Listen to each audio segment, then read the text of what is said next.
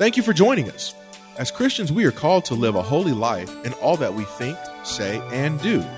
Why? Because God is holy, and as His children, we are holy through Him. The Bible repeatedly commands us to worship the Lord in the beauty of holiness. And how can we do that? By humbling ourselves, praying, seeking God's face, and turning from our wicked ways. Then God will hear from heaven and forgive our sins and bring healing to a lost world. Listen in with Bible, pen, and paper handy, as you will want to take notes as Pastor Rander ministers to us today. Before we came to you, there was a void. There was an emptiness. We were lost. We were damned to hell. But thank God you came in the fullness of time to redeem us from the penalty of sin, the power of sin, and one day the presence of sin. Help me to preach this message, and I pray that those who hear would hear in the Spirit, not judge it, but receive it. And may we not be so guilty of being conditioned and shaped by the ideologies and philosophies and the media that it hinders our ability to grasp truth and make necessary adjustments spiritually so that we can please you in this wicked world. In Jesus' name. And all God's children said, amen. Have your Bibles. You're going to keep them open because you're going to be all over the pages of Scripture. I'm going to tell you now. We're Maranatha Bible Church, and we reference our Bibles. And it's good when you can bring your Bibles. If you have a Bible, can you just hold it up and just wave it? Just wave your Bible. Just wave it just a moment. It's called a Bible wave. That's wonderful. Wonderful when you'll not learn to use your Bible through technology. Now, some of y'all pretended that you didn't hear that. But I said again, you'll not learn to use your Bible through technology. You learn to use your Bible by using your Bible. So turn with us to the book of Job, chapter 12, verses 23 through 24. We'll start there. This is a very timely, critical message that the Lord has given me a number of weeks ago, and I present it now to the glory of God. Job 12, 23 through 24. It says, He builds up nations and He destroys them. He expands nations and He abandons them. He stripped kings of understanding and leaves them wandering in pathless wasteland. And from this particular passage of Scripture, we want to preach this morning, will God spare America?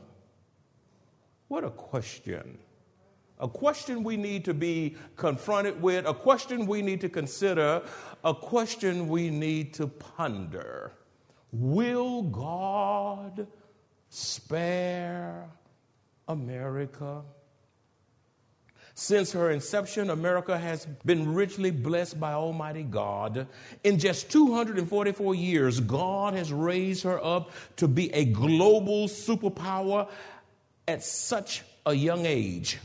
Many nations have existed for thousands of years, and yet America has achieved such prominence. She has achieved status, influence, prosperity. And it's all because of her being founded upon Judeo-Christian belief principles, values established by our founding fathers. Even if you should take a trip to Washington, D.C., you will see God and the Scriptures engraved on many of the public buildings because our founders had a God consciousness and a biblical world view. Even when I was a child in public school, We opened the school day with prayer and the Pledge of Allegiance. We sang grace before eating our school lunch in the cafeteria. We celebrated the birth of Christ in our Christmas program, and we said Merry Christmas and not Happy Holidays. Prayers were prayed in the beginning of graduation ceremonies, and they closed the graduations with prayer. Sundays were exclusively the Lord's Day, and one had to look very, very hard to find anything open on Sundays. If you did not get it on Saturday, you had to wait until Monday. There was a strong sense of family, and people knew the value of going to church on the Lord's Day, and it wasn't an option for Christians. And I believe this is why America was so blessed by God, because we obeyed his commandments and followed him. In Deuteronomy chapter 28, verses 1 and 2, Deuteronomy 28, verses 1 and 2, it says, if you fully obey, not partially, not kind of, not just a little bit, if you fully obey the Lord your God and carefully follow all his commands I give you today, the Lord your God will set you high above all nations on the earth. Wow, that's America. He will set us high above all nations on the earth. All these blessings will come on you and accompany you if you obey the Lord your God. But, there's a contrast, but today we are looking at a very different America. This should grieve all of our hearts. The Word of God and prayer have been taken out of the public schools and replaced with drug-sniffing dogs and metal detectors. Today we have holiday programs instead of Christmas programs. There are children who have never cracked the doors of the church because their parents choose little league sports, basketball, football, soccer, are preferred over being in church on the Lord's Day. Sundays no longer look like Sundays anymore. Everything is open except for very few businesses who still allow their employees to rest on Sunday instead of focusing on making more money. Then there is a breakdown of the family with so many fatherless homes. The use of illegal drugs is widespread in our communities. Teenage pregnancies are on the rise. We have racial unrest in our communities. We have police abusing their authorities with senseless shootings, while others who seek revenge are shooting police at point-blank range. And because of our downward spiral, America is ripe for judgment. Will God spare America? Job 12, again in the text, 23 through 24 says, he builds up nation. Surely God has built up America to where we are today. It is not a president that builds the country. It is not a particular party that builds the country. When we turn to God, he builds the country because he's in the work. He builds up nation and he destroys them. The same God that builds up tears down. He expands nation and gives them global prominence. And then the nation that turns against God, it says, and he abandons them. Has God abandoned America? Verse 24, he strips kings of understanding and leaves them wandering in pathless wasteland. Is America becoming a pathless wasteland? I believe America is already in the midst of judgment, and because her leaders are in confusion, she does not even realize the nation is now wandering in a pathless wasteland, misdirected, confused, and without direction from Jehovah God. For example, behold the wildfires, a sign of judgment, the multiple hurricanes, floods, and not to mention the pandemic, and yet our nation, in the midst of a pandemic, in the midst of people dying and sickness and all these things, America is in the midst of catastrophic, heinous events, and yet she is growing worse in her behavior. Because we as a nation have rebelled against God's word. We have hardened our hearts. We will receive curses and judgment from God himself. If you think it's bad now, believe me, you haven't seen anything yet. Deuteronomy chapter 28, verses 15 through 28. You need to turn there because there is a passage that we need to consider. Deuteronomy chapter 28, verses 15 through 28. Then we'll skip down to verses 42 through 45. I can't read the whole chapter for sake of time, but you need to read that whole chapter in your quiet time. So we'll read segments of it. Deuteronomy 28, 15 through 28 gives us a grim and bleak picture that describes what God's judgment looked like when he abandons his people. The scripture says in Deuteronomy 28, 15 through 28, and verses 42 through 45, verse 15, however, if you do not obey the Lord your God and do not carefully follow all his commands and decrees I'm giving you today, all these curses will come upon you and overtake you. You will be cursed in the city and cursed in the country. Your baskets and your kneading trough will be cursed.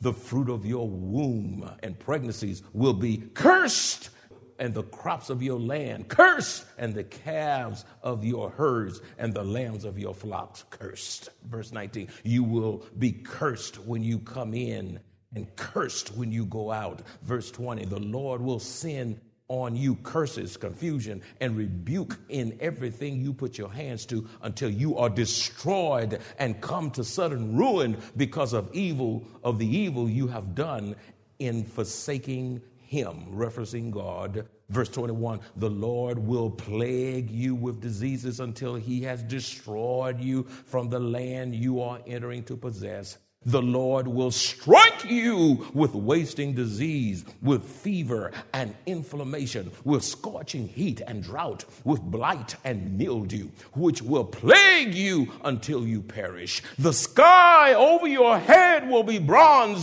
the ground beneath you iron. The Lord will turn the rain of your country into dust and powder. It will come down from the skies until you are destroyed. The Lord will cause you to be defeated before your enemies. You will come at them from one direction, but flee from them in seven.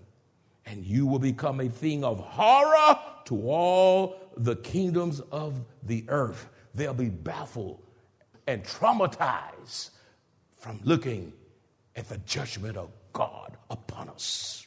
Verse 26, your carcasses will be food for all the birds and wild animals, and there will be no one to frighten the birds away. The Lord will afflict you with the boils of Egypt and with tumors, festering sores, and the itch from which you cannot be cured. The Lord will afflict you with madness. He'll drive you insane. And we see people who have just lost their minds, blindness and confusion of mind. We see it all around us. Skip down to verses 42 through 45. Swarms of locusts will take over all your trees and the crops of your land. The foreigners will reside among you, will rise above you higher and higher, but you will sink lower and lower. They will lend to you, but you will not lend to them. They will be the head, but you will be the tail. All these curses will come upon you. They will pursue you and overtake you until you are destroyed. Because you did not obey the Lord your God and observe the commands and decrees he gave you. Will God spare America? What brings judgment from God to any nation, and particularly America, since we're in this country? What brings judgment? The judgment of God upon America. Number one, the massive and unrelenting murder of the unborn. The massive and unrelenting murder of the unborn. Psalms 139, verses 13 through 16 says, for you formed my inward parts, you covered me in my mother's womb. I will praise you, for I am fearfully and wonderfully made. Marvelous are your works, and that my soul knows very well. My frame was hidden from you when I was made in secret and skillfully wrought in the lowest part of the earth. Your eyes saw my substance being yet unformed. He saw that happening in the woman as conception was about to happen. And in your book, they all are written. The days fashioned for me, when as yet there were none of them. Beloved, the greatest injustice is not to permit a human life created by God himself to be born into this world.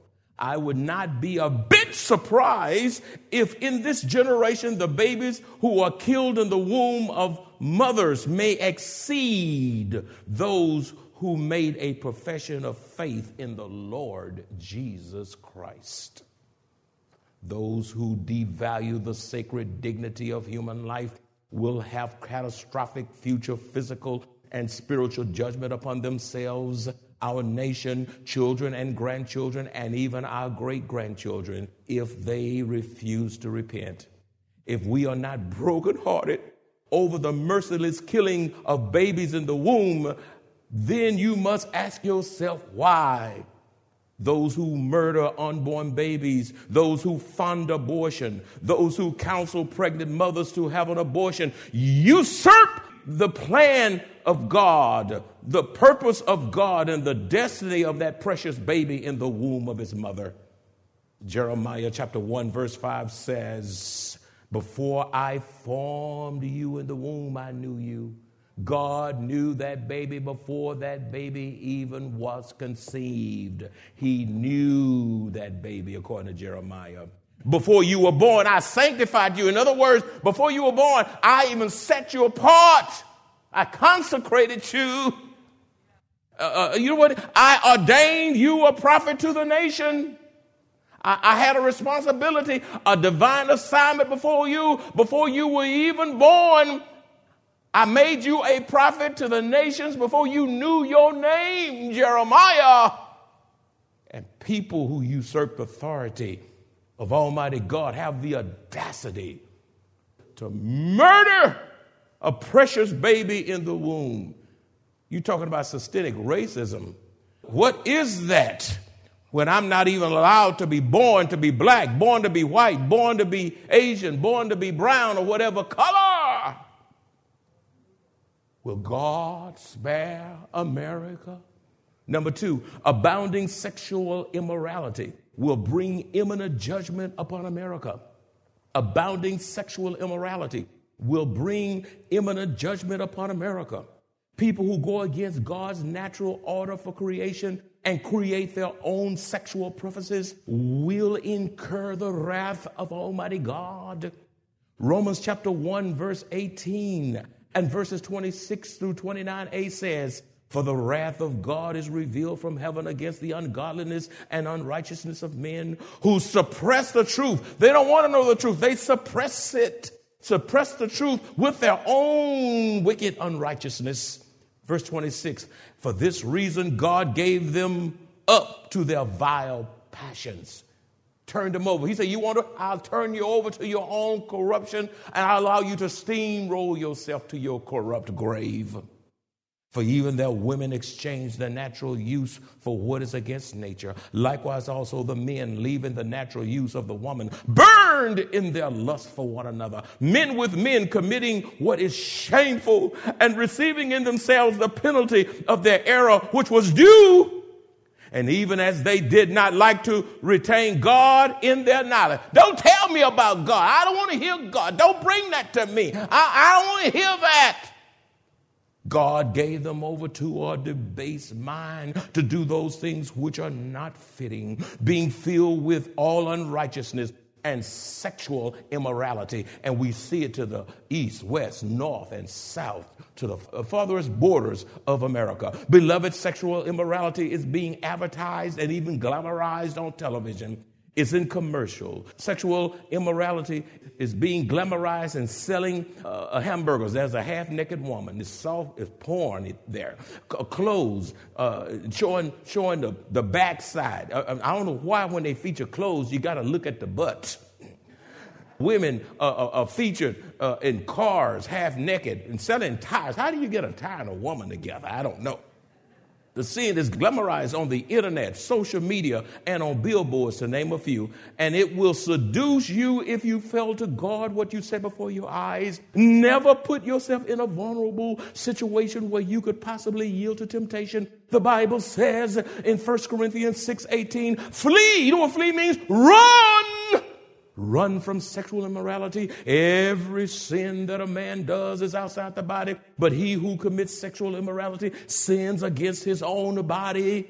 Be sure your sins will find you out. You will sin yourself to death.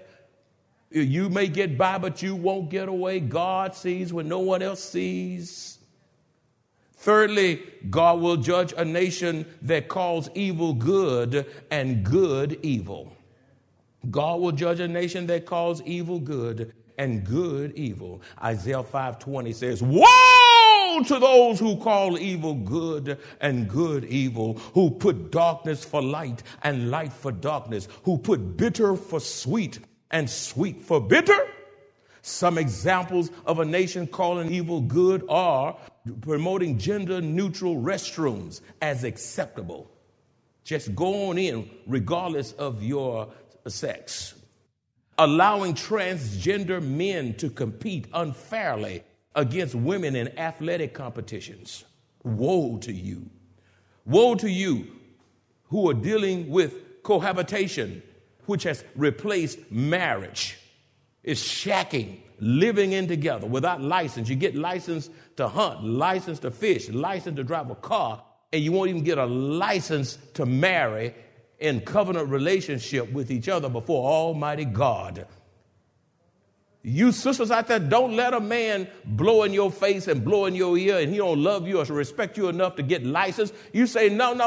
Get out of my house. You not married to me. If you don't love me enough to marry me, get your own place. Let's start over. Engaging in witchcraft is all around us.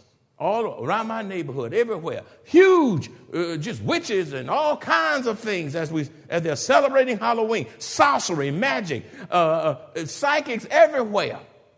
If you ask a psychic is somewhere in a store or where's the sugar and they can't tell you aisle 5, second row down, you need to run from them. They just want your money, honey. The psychics, astrology, fortune telling. Gambling is a sin. Some of you have been gambling so long until wrong seems right. To include playing the lottery. I cannot get my gas from pulling tickets and pulling tickets. I say, will you please get a lottery line so I can get my gas? We live in a day of unbiblical divorce. The woman don't make coffee right. She's gone.